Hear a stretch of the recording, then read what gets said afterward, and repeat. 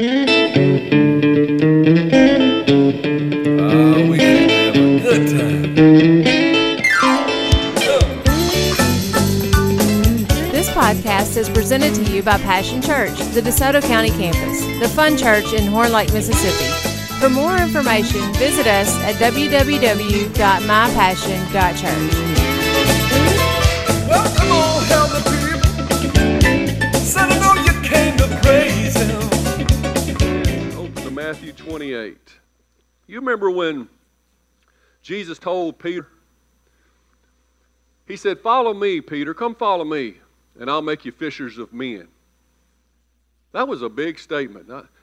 It sounded strange probably to him, but maybe not so much, because he was a fisher, and he was used to fishing. But I think Jesus was saying, Peter, you're doing something, but let me show you how to do something better. You're fishing for fish, you're fishing for the temporary things of this life, but let me show you how to fish for something more eternal. We're going to talk about a lot of things that Jesus told us today. And at the end, I think it's going to kind of paint a picture for you. Well, anyway, when he told Peter, "I'll make you fishers of men," it sounds like an adventure, doesn't it? Come follow me. And isn't that what you felt like when you asked Jesus in your heart, this is going to be an adventure? Hallelujah. You should have been. You should have been excited about it. Come follow me. I'm going to make you fishers of men. Sound like an adventure. I remember when I was 14 years old and I hadn't had a job yet, and my mom looked at me. She said, "Boy, we're going to get you some work experience." Mom was working at President's Island in Memphis at the time, and she had met some guy that owned an island out there off the river. He was kind of a rich guy, had an airport, and he had his own tugboat business and everything. And she had talked to him, and she tried to get him to agree to put me to work one day. Sounded like an adventure. So we got there early in the morning, and he was on the tugboat. And I was going to be, it was like Huckleberry Finn, I'm thinking, I read that book. This is going to be awesome. We're going on the river. It's going to be an adventure. So I stepped on that tugboat, and we took off across the river, and wind was in my hair, and I'm thinking, this is awesome. I'm going to be a grown man. I got a job. This is what life is all about. Well, he went right across that river to this barge that was tied up on the other side, and he said, "Get off." And so I got off onto that barge. It was kind of spooky looking, all rusty and stuff, parked up against the bank, and he opened a hatch on it. He said, "Get down in there." And I said, "Whoa, that's a little bit more of an adventure than I was looking for." Because I couldn't see anything. It was just dark down in there. He let down this ladder thing, and I got down in there, and I'm telling you, this was summertime. It was early in the morning at this time, but it was still about 115 degrees in there. And the only light, once I got in there, was the light coming from that hatch. And he gave me a push broom and said, "Start pushing the stuff off the walls," because they had sucked all the grain and stuff out, but there was still husk and stuff all on the walls. And so that whole morning, I'm push brooming inside this 140-degree adventure, I didn't see that in the Huckleberry Finn book, but I was so happy when lunchtime finally came, because we went from one barge to the next. Finally, he said, "We're going to go over to my island for a minute." And I'm like, yes. And I was thinking, in my mind, I'm pitching Gilligan's Island or something. This is going to be awesome. Well, there wasn't nothing on that island but a bunch of pigs, and he wanted me to slop them. And so for lunch, I get to slop the pigs, and then we get back on the riverboat and go hit some more barges. He didn't call my mama to come get me till right at dark. And I was probably the most tired that I've ever been in my life. And I had a lot of energy back at 14 now. And my mama finally pulled up on the bank, and we was on the tugboat, and I couldn't wait to jump off that tugboat and go back to Mama. And then I got to Mama, and I was scared of that guy kind of, so I said, "Mama, is he going to pay me anything?" And I was suspecting at least I'm going to get some lot of money for all this work I done put in. And she said, "Hey," whatever his name was, "is he going to get any pay?" He goes, "Oh, yeah, tell him to come over here." And he pulled out his wallet, and I just knew this rich man had a big wad in there. He pulled out a $5 bill and gave it to me. He said, "Thanks for your help, son. Hope you learned something today." And I said, "I sure did." And I didn't say it to him now. I was scared of him. But once I got in the car, I looked at Mom and I said, "That's it." Isn't that how you feel sometimes? That's all there is. That's it for all the labor you've put into something. I also remember when I was little, we used to save those box tops. And you could send them in and get a special prize. And man, they made that prize sound awesome. So I would eat cereal till my belly was out to here. You know, I'd drink a whole gallon of milk like, what's the guy on Beverly Hillbillies? I was like Jethro eating that cereal, trying to make Mama buy some more so I could get enough box tops together. Then I mailed them off, and I was going to get this invisible pen. Y'all remember those? And when the package came in, the first indication that it wasn't invisible is when I held it in my hand. I saw it right there. I'm like, this thing ain't invisible at all. And worse than that, it wouldn't even write. I mean, you'd write and you couldn't see nothing. What in the name of corn on the cob is going on around here? I said, that's it.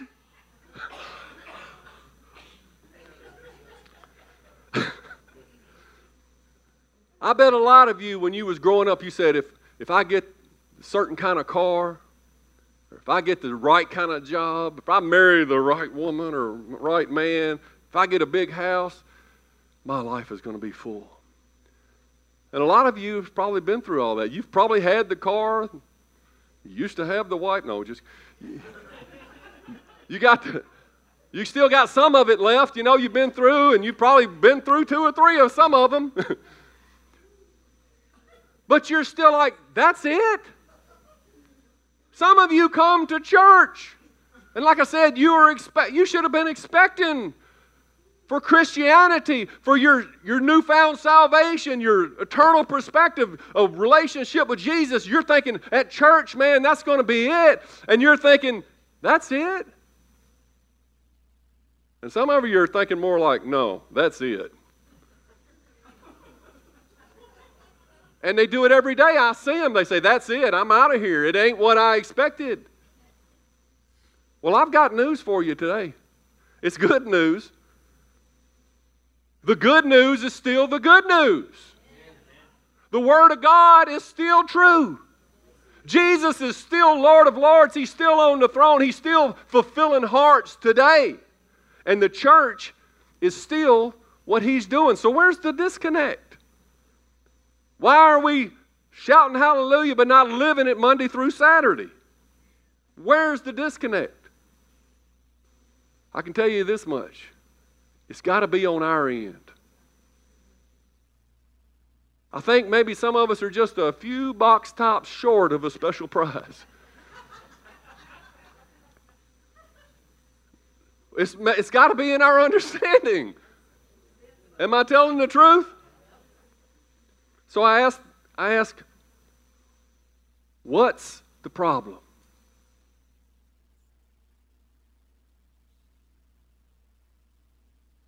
But I say no. What is the solution? We've been talking about what are we here to do? I've been teasing y'all for many weeks now that we're going to put up a new banner like our other ones that answer questions for us. What are we here to do? And I think if we figure out what we're supposed to do, we'll figure out the fulfillment part. We'll find our place. We're not fulfilled because we're not where we're supposed to be doing what we're supposed to be doing. So, without further ado, let's reveal what we need to do. You ready? You're thinking, he ain't going to tell us again. I know he's just... He's not going to tell us. It's too early in the service. He's going to make me wait till the end or something. And most of you know already anyway. I mean, I've been talking about it for some time now. You already know, but you're just waiting on me to say it. Or let me say it like this. Coke makes cola. Chevy makes cars. Ford makes clunkers. That joke just made a lot of enemies. What? The Passion Church makes Disciples, thank you. The Passion Church makes disciples. It's what we do. You knew that. But did we know that, as Kirsty said? How'd you say it? You know it, but you don't believe it. It's in our mind. We got head knowledge, but it's not the driving factor in our heart, and therefore our heart is still down there saying, give me more, because this other stuff ain't working.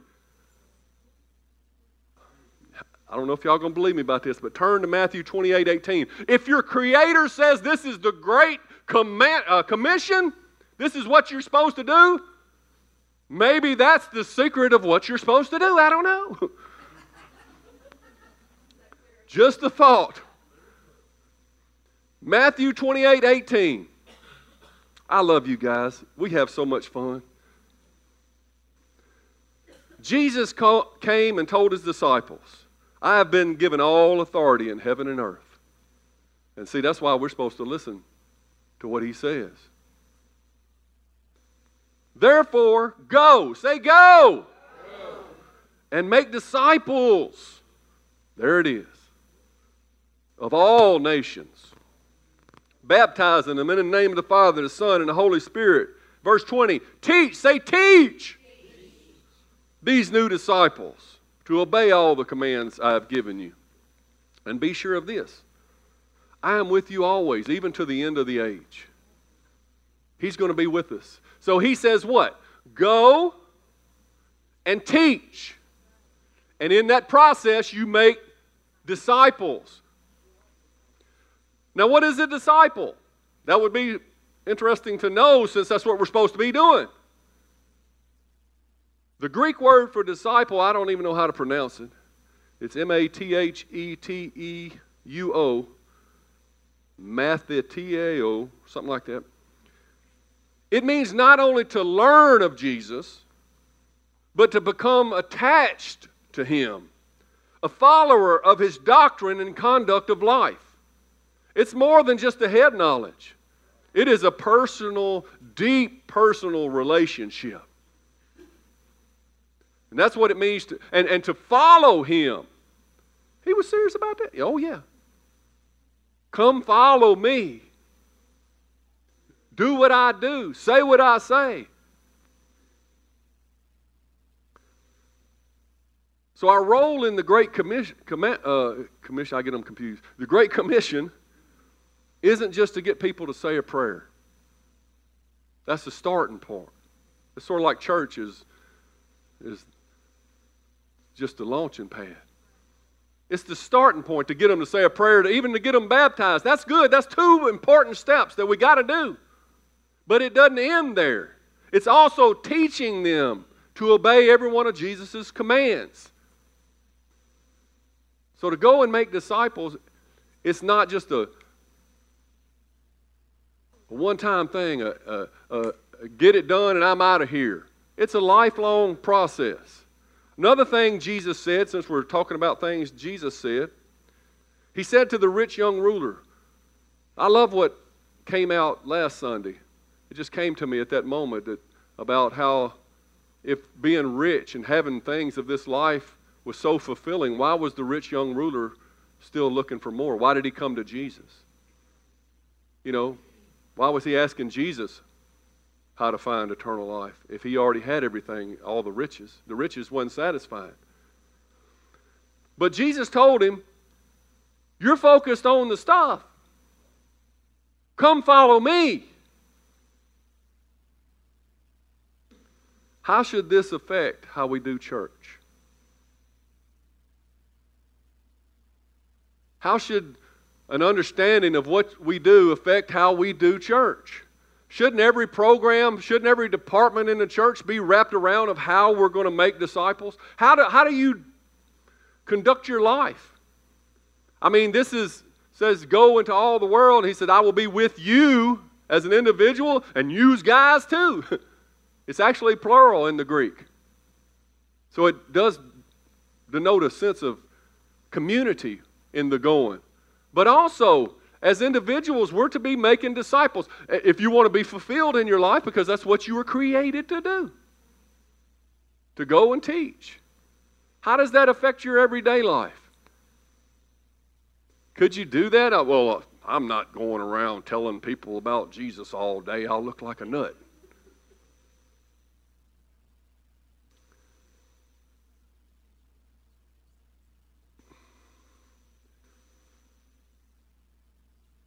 Well, you'll be screwed onto the right boat.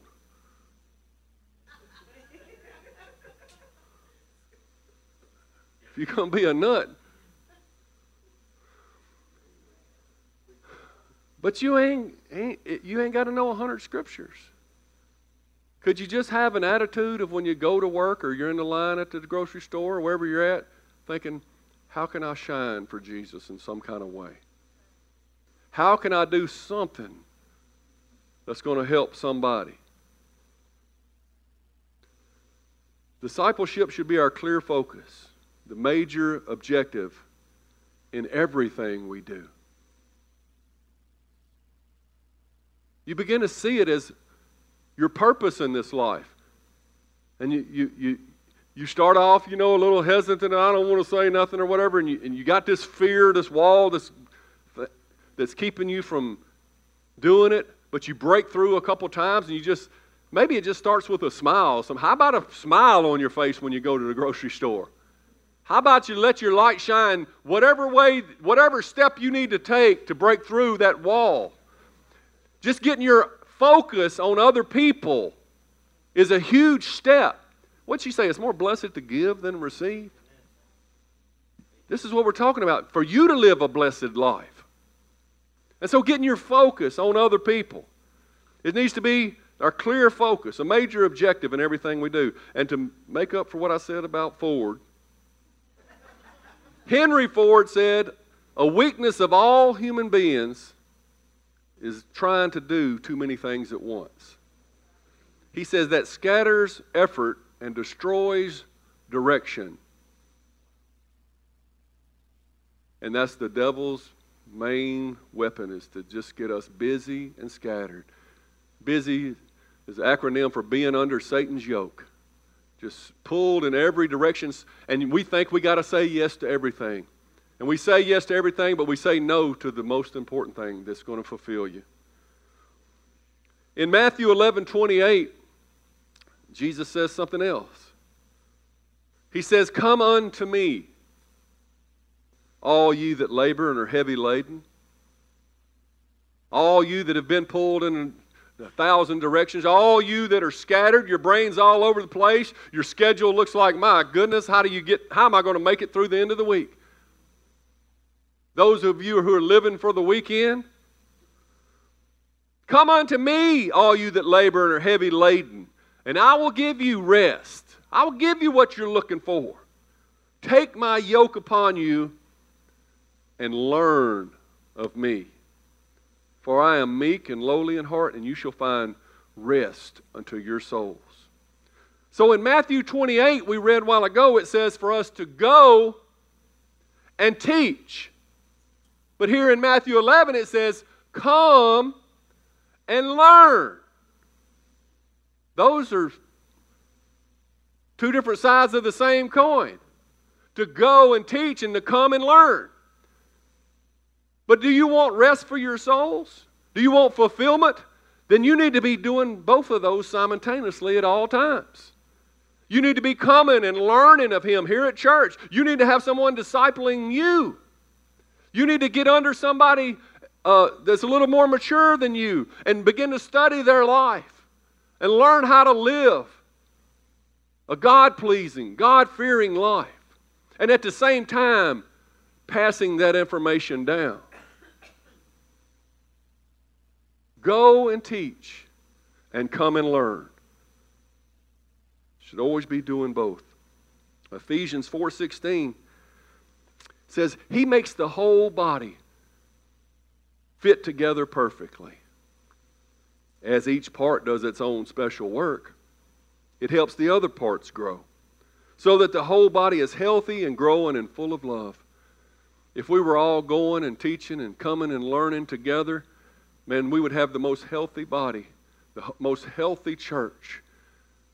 It would be a city on a hill. That's God's desire. See, making disciples is not just going to some foreign country. He says, start where you're at. Expand from there. Yeah, we give into missions. Some of you may go to the mission field. But look around. The fields are white to harvest everywhere you look. Africa is sending missionaries to the United States now. We had a president said we're no longer a Christian nation. That should be a wake-up call. So what does the Passion Church do towards these efforts? I'm glad you asked. Because I want to brag on us for a minute. Everybody kind of knows that a church makes disciples or whatever. So these things, these were in place, many of them long before I became pastor. We've had good men of God teaching us how to make disciples for years. But I just think finishing that next banner and putting it on the wall, writing the vision and making it plain is going to help us put the puzzle together in our mind to give us a clearer understanding of why the things are like they are. And then when we make future decisions about do we start this program, do we end this program, do we go here or do we go there, or do we stay and not go at all? And we don't spread ourselves too thin as a church as well. We stay on target. We understand that everything has to be funneled through the idea of, is it making disciples? Because that's what we do. I'm not getting any amens. Okay, a few things. Our Sunday service is a gathering place. It's where we learn. We come and we learn. Same thing with our Next Level Wednesday. If you guys don't come on Next Level Wednesday, you need to start. Because we go pretty deep here on Sundays, but on Wednesdays we go deeper and we take it to the next level. If you've been on a Next Level Wednesday and you couldn't live without it, say amen. Amen.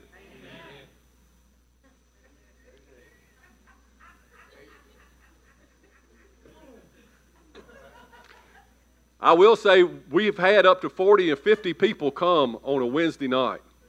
So that's over half of what comes on a Sunday. So if you haven't come on a Wednesday night, hello. You can't just get a snack on Sunday and think you're going to have the strength to go all week. And then we have passion prayer. Oh my goodness, you really want to go deep into things of God. Come on a Tuesday night. And all these are punctuated by an overwhelming desire for you guys to fellowship. I mean, you guys are meeting and greeting before the service. We had my office completely filled up at 10 o'clock this morning. We almost had to bust out of there. We had to open the door because we sucked all the air out of there. So many people in there breathing. For 10 o'clock prayer before the service. Because people get here early. They're so excited about God. They're so excited about fellowship. And then during the service, Mary's up here. Hello, is this thing on? You know, during the meet and greet, the band says, you know, hug a neck, and y'all take that serious, man. I mean, y'all are out there. She's like, cut this louder, you know. Can't get your attention to stop. Then after the service, you know, we have to send people to work shifts to see who's going to stay until the last person leaves, because y'all are here like 4 and 5 in the afternoon over here with prayer groups and counseling and loving on each other. And you know what? I'm just exaggerating, but if that happened, I would gladly do it. That makes me happier as a pastor, and I don't know of anything that makes me that happy. To see fellowship and people loving on one another. That's what it's all about. A church that would run you out and cut the lights off and say you got to go. We do that occasionally? Okay. Eventually. You know, around 2 o'clock, you know. We just say, keep it going, but do it in the parking lot.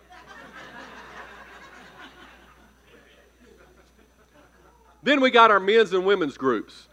And that's another thing. If you're not a part of our men's and women's groups, they were designed, we recently put those together, and they are for the express desire of creating fellowship and discipleship among one another. I mean, that is what it's all about. We have team leaders. Every 10 guys has a team leader. Every 10 women have a team leader, and they meet together, and they call each other, make sure nobody falls through the cracks. If somebody's sick, they're supposed to be calling you and praying for you. You call your leader. You develop relationships within the group, and then every other month you meet together as a whole. All that is designed for discipleship to take place. And if you aren't involved in our men's and women's groups, you really don't know us well enough, because that's where a lot of the fun goes on. We go to the jail ministry. You'd probably say, well, mostly that's evangelism. That's just the go and get them saved part. Can't even baptize them. But they do occasionally bring the same pod. For over a year now, they've been bringing the same pod of men into my services on Sunday night, and they're all saved. So basically, I'm pastoring them in the jail. So that's discipleship. It even goes on in the jails. In the nursing homes, most of those people are already saved. They just need a friend. They need somebody to come fellowship with them and love on them. Okay, so that's a form of discipleship. Youth villages, we go and minister to the kids. What about what the Kingdom Kids department is doing this Friday coming up? They are having a movie night. What that means for you parents is you drop those little ones off and you get 3 hours off. They are watching your kids for 3 hours. The kids are going to have pizza and a movie here, and they're going to love on your kids just so that you can go and have a date night or go to the movie or whatever you want to do. And you know what? They're not getting paid for that. That is their heart. That was their idea to bless you like that, because they understand it's more blessed to give than receive. They have lock-ins for the kids throughout the year to spend time with them, to give you time off. This philosophy of people first, this philosophy of relationships are the most important thing, even over getting the job done, is in every department. We try to do everything with excellence, but when it comes down to whether, did you sign off on that last sheet, or did you pray for them because they was crying and had an issue going on at home? Well, you just go on and pray for them. The people are more important than the protocol, so to speak. Bill McCall, Nicholas Cage, Nicholas Mitchell. He's staring me down.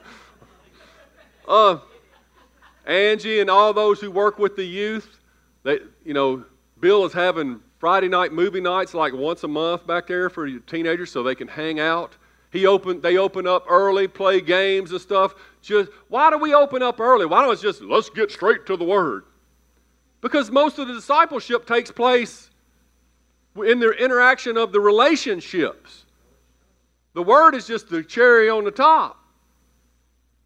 It's all important. They're all needed.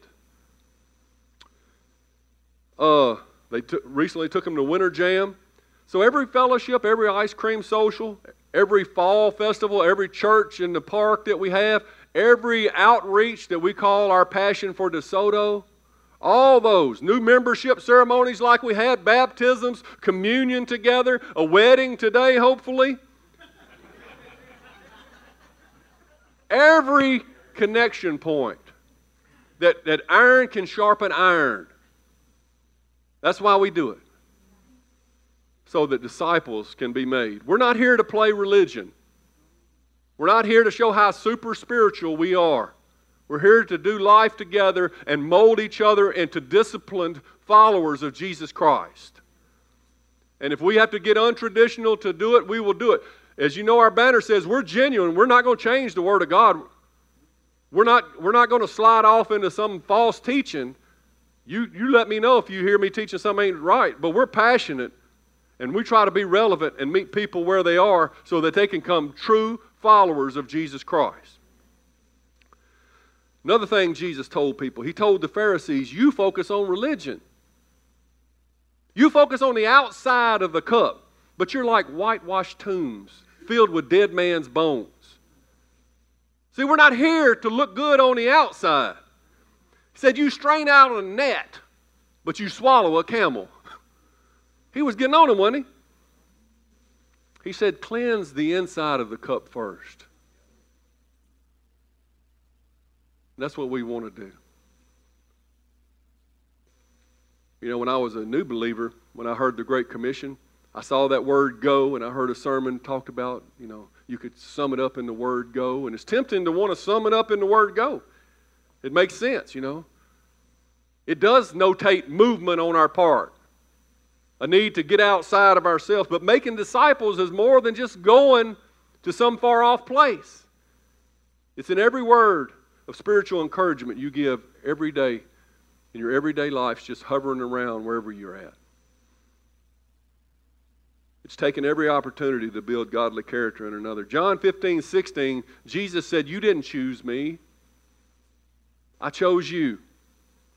I appointed you to go and produce lasting fruit." See, that's why those other things never satisfied your soul. The houses and the cars and such. Because deep down inside of you, you knew they were just temporary. No matter how much you can build here on this earth, when you die, it's over with. No matter how many fish you can catch.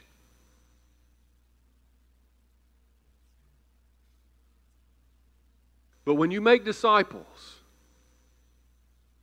you're doing something eternal. Because the heart of man is eternal. A man's soul is eternal. And so to get eternal rewards, we have to focus on eternal things and not focus on the temporary and the here and now and this little short life we get in the scope of eternity. We got to be big picture people. He said, "Go and produce lasting fruit so that your Father will give you whatever you ask for in my name." Are your prayers not getting answered? Maybe your focus isn't the same as Jesus's. He said, this is my command, that you love each other. That's it. That you love each other. But our flesh cries out, "Please me, please me, please me." But don't you hear the voice of your spirit crying out, "No, please God, please God, please God," and there's a war going on. Obey your eternal spirit. Don't obey your temporary flesh. Your temporary flesh is like a pig in the mud. It's not happy unless it's wallowing in something it shouldn't. That's your flesh. But your spirit is like this eagle that ain't happy unless it's soaring over mountains of defeat. Soaring into the glory on wings as eagles. Somebody says, "What? Nobody else is doing it. Nobody else, I don't see nobody else doing it."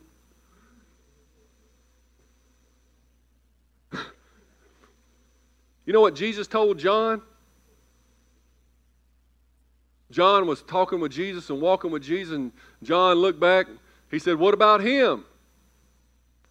And Jesus says, "If he lives forever, what's that got to do with you? You come follow me.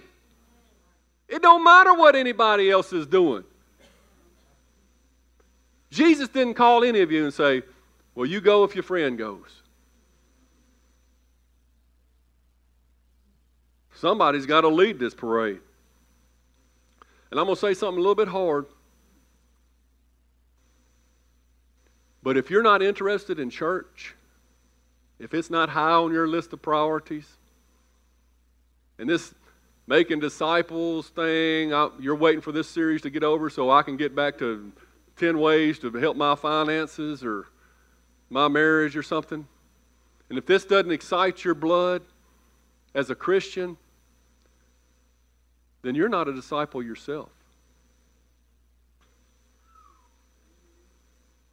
Jesus said, "If you don't take up your cross and follow me, you cannot be my disciple." I'm not sure how it works. You may be a Christian. You may go to heaven and get there like, one of those that barely made it by fire, I don't know how that works.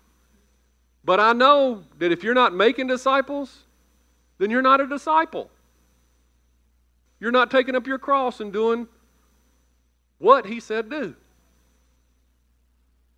So I would take some consideration to what we're saying here. I'm not just saying that it would fulfill you as a person and is the missing piece of your puzzle of why you're thinking this life isn't all you thought it was supposed to live up to. But I'm saying it's a command from the Lord. And it has eternal rewards or eternal consequences.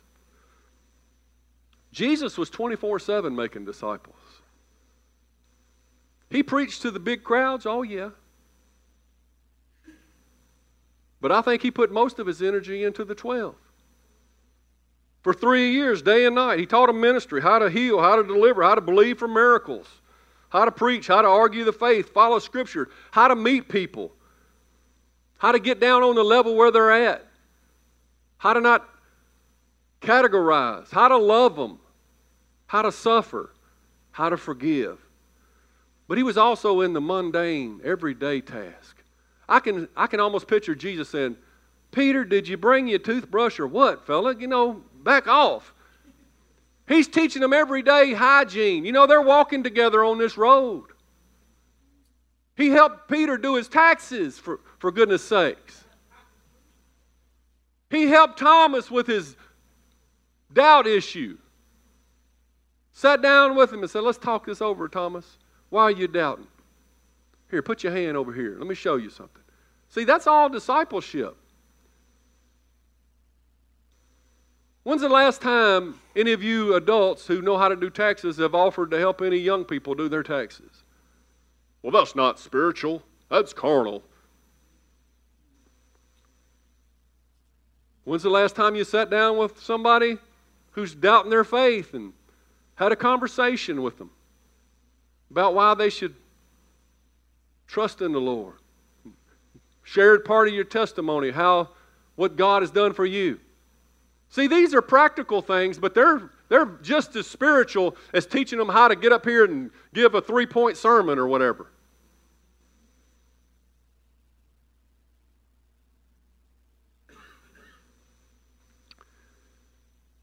Taught them how to arrange a meal, for the Last Supper. Taught them how to get, book a hotel. He's teaching them practical stuff. How to tell a good story. How to figure out a parable. How to think for yourself. How to show humility. How to mourn. How to have peace in the storm. How to have joy through it all.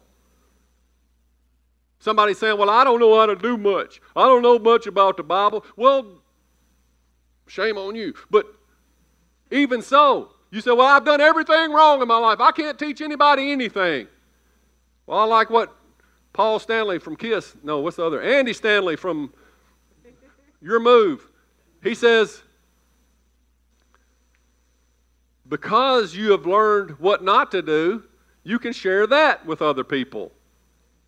Every mistake you have is an opportunity for you to share that with somebody so they won't make that mistake. You do have a wealth of knowledge. Start where you're at. Nobody in here is too immature to bring somebody along that somebody isn't younger in the faith and less immature than you, that you grab them along and say, I don't know much, but I'll show you what I know. You can do it. Jesus told them how to restore someone after they've abandoned you, because they all abandoned him.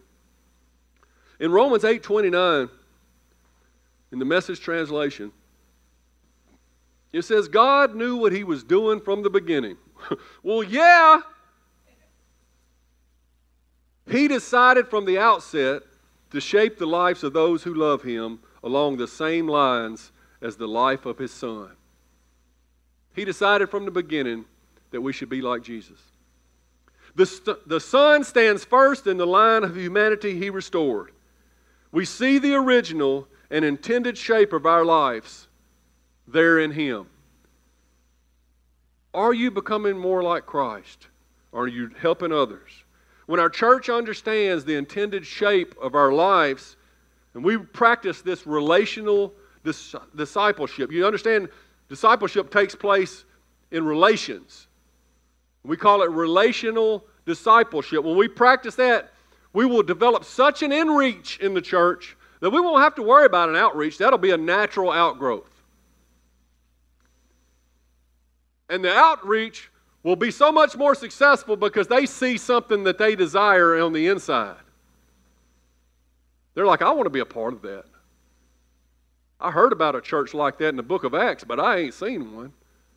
People who love each other, share with one another, do life together, break bread together, not just on Sundays or special holidays, not just when the church organizes it, but on their own, like our men's and women's groups are doing. Excited about doing life together. Let me just tell you as I close. I don't know what your expectations of this life were. We all had them, okay? But I can tell you, if you put all your trust in what this world has to provide, the day or two after you're dead, in some obscure newspaper, which they don't even make many newspapers anymore. The newspaper business is about dead, but they're still making some newspapers. And if you go somewhere way in the back to this unread section called the obituaries, you're going to have about 2 or 3 lines that says where you was born, where you died, and what time, and what hospital you died in. And if that's what if you're putting all your hope in the world, that's about what the world is going to offer you. 2 or 3 lines of ink that ain't nobody probably going to read. And that's only if somebody loved you enough to put your name in there.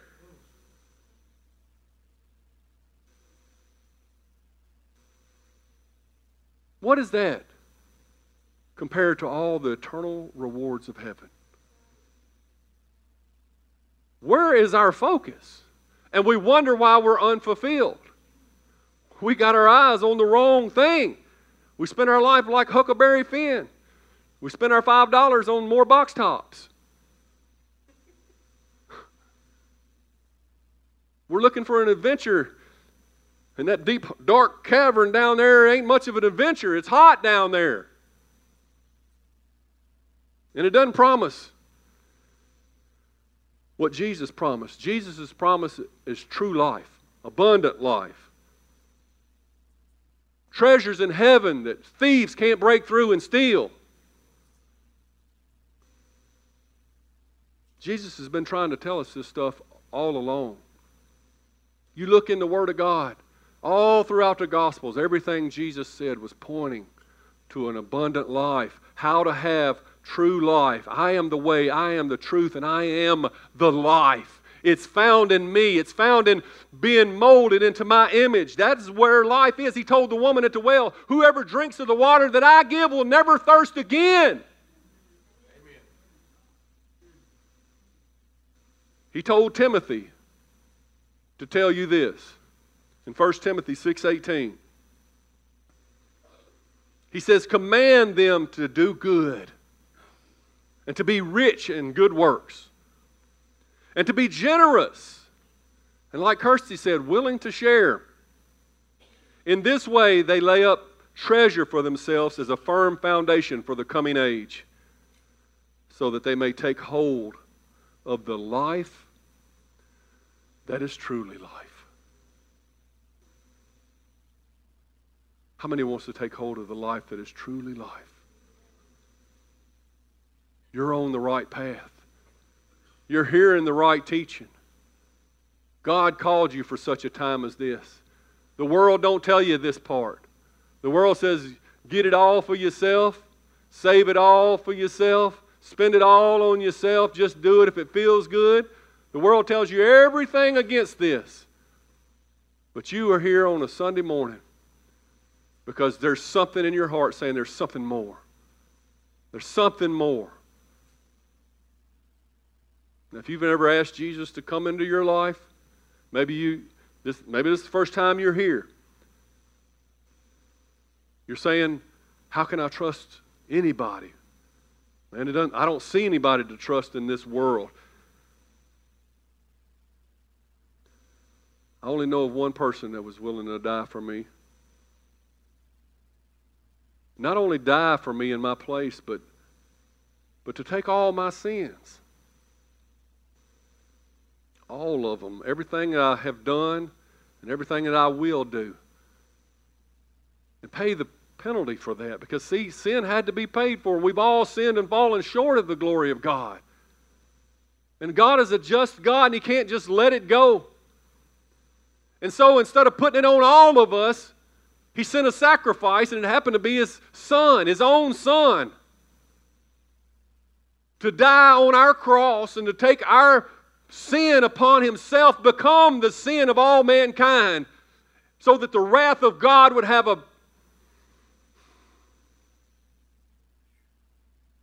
place to focus and be dispersed into He who became sin, that we might become the righteousness of God in Christ Jesus.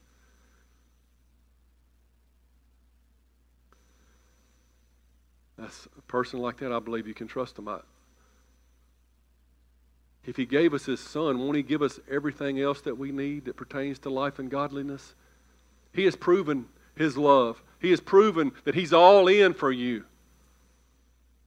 And He wants to make an exchange. The more you give Him, the more He gives you. The more you give yourself away, the more He says, good, self has no place in you. Let me fill you with me. Let me fill you with love.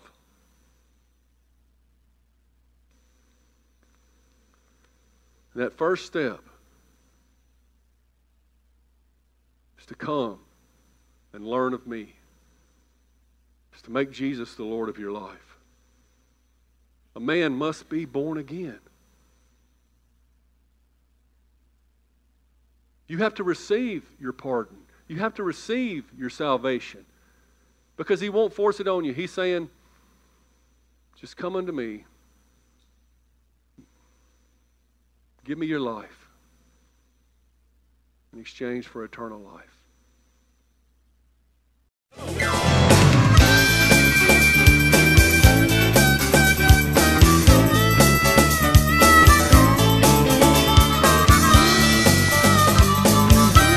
Thanks for listening to the podcast today. We hope you enjoyed it and that it inspires you to live out God's Word. For more information, visit us at www.mypassion.church.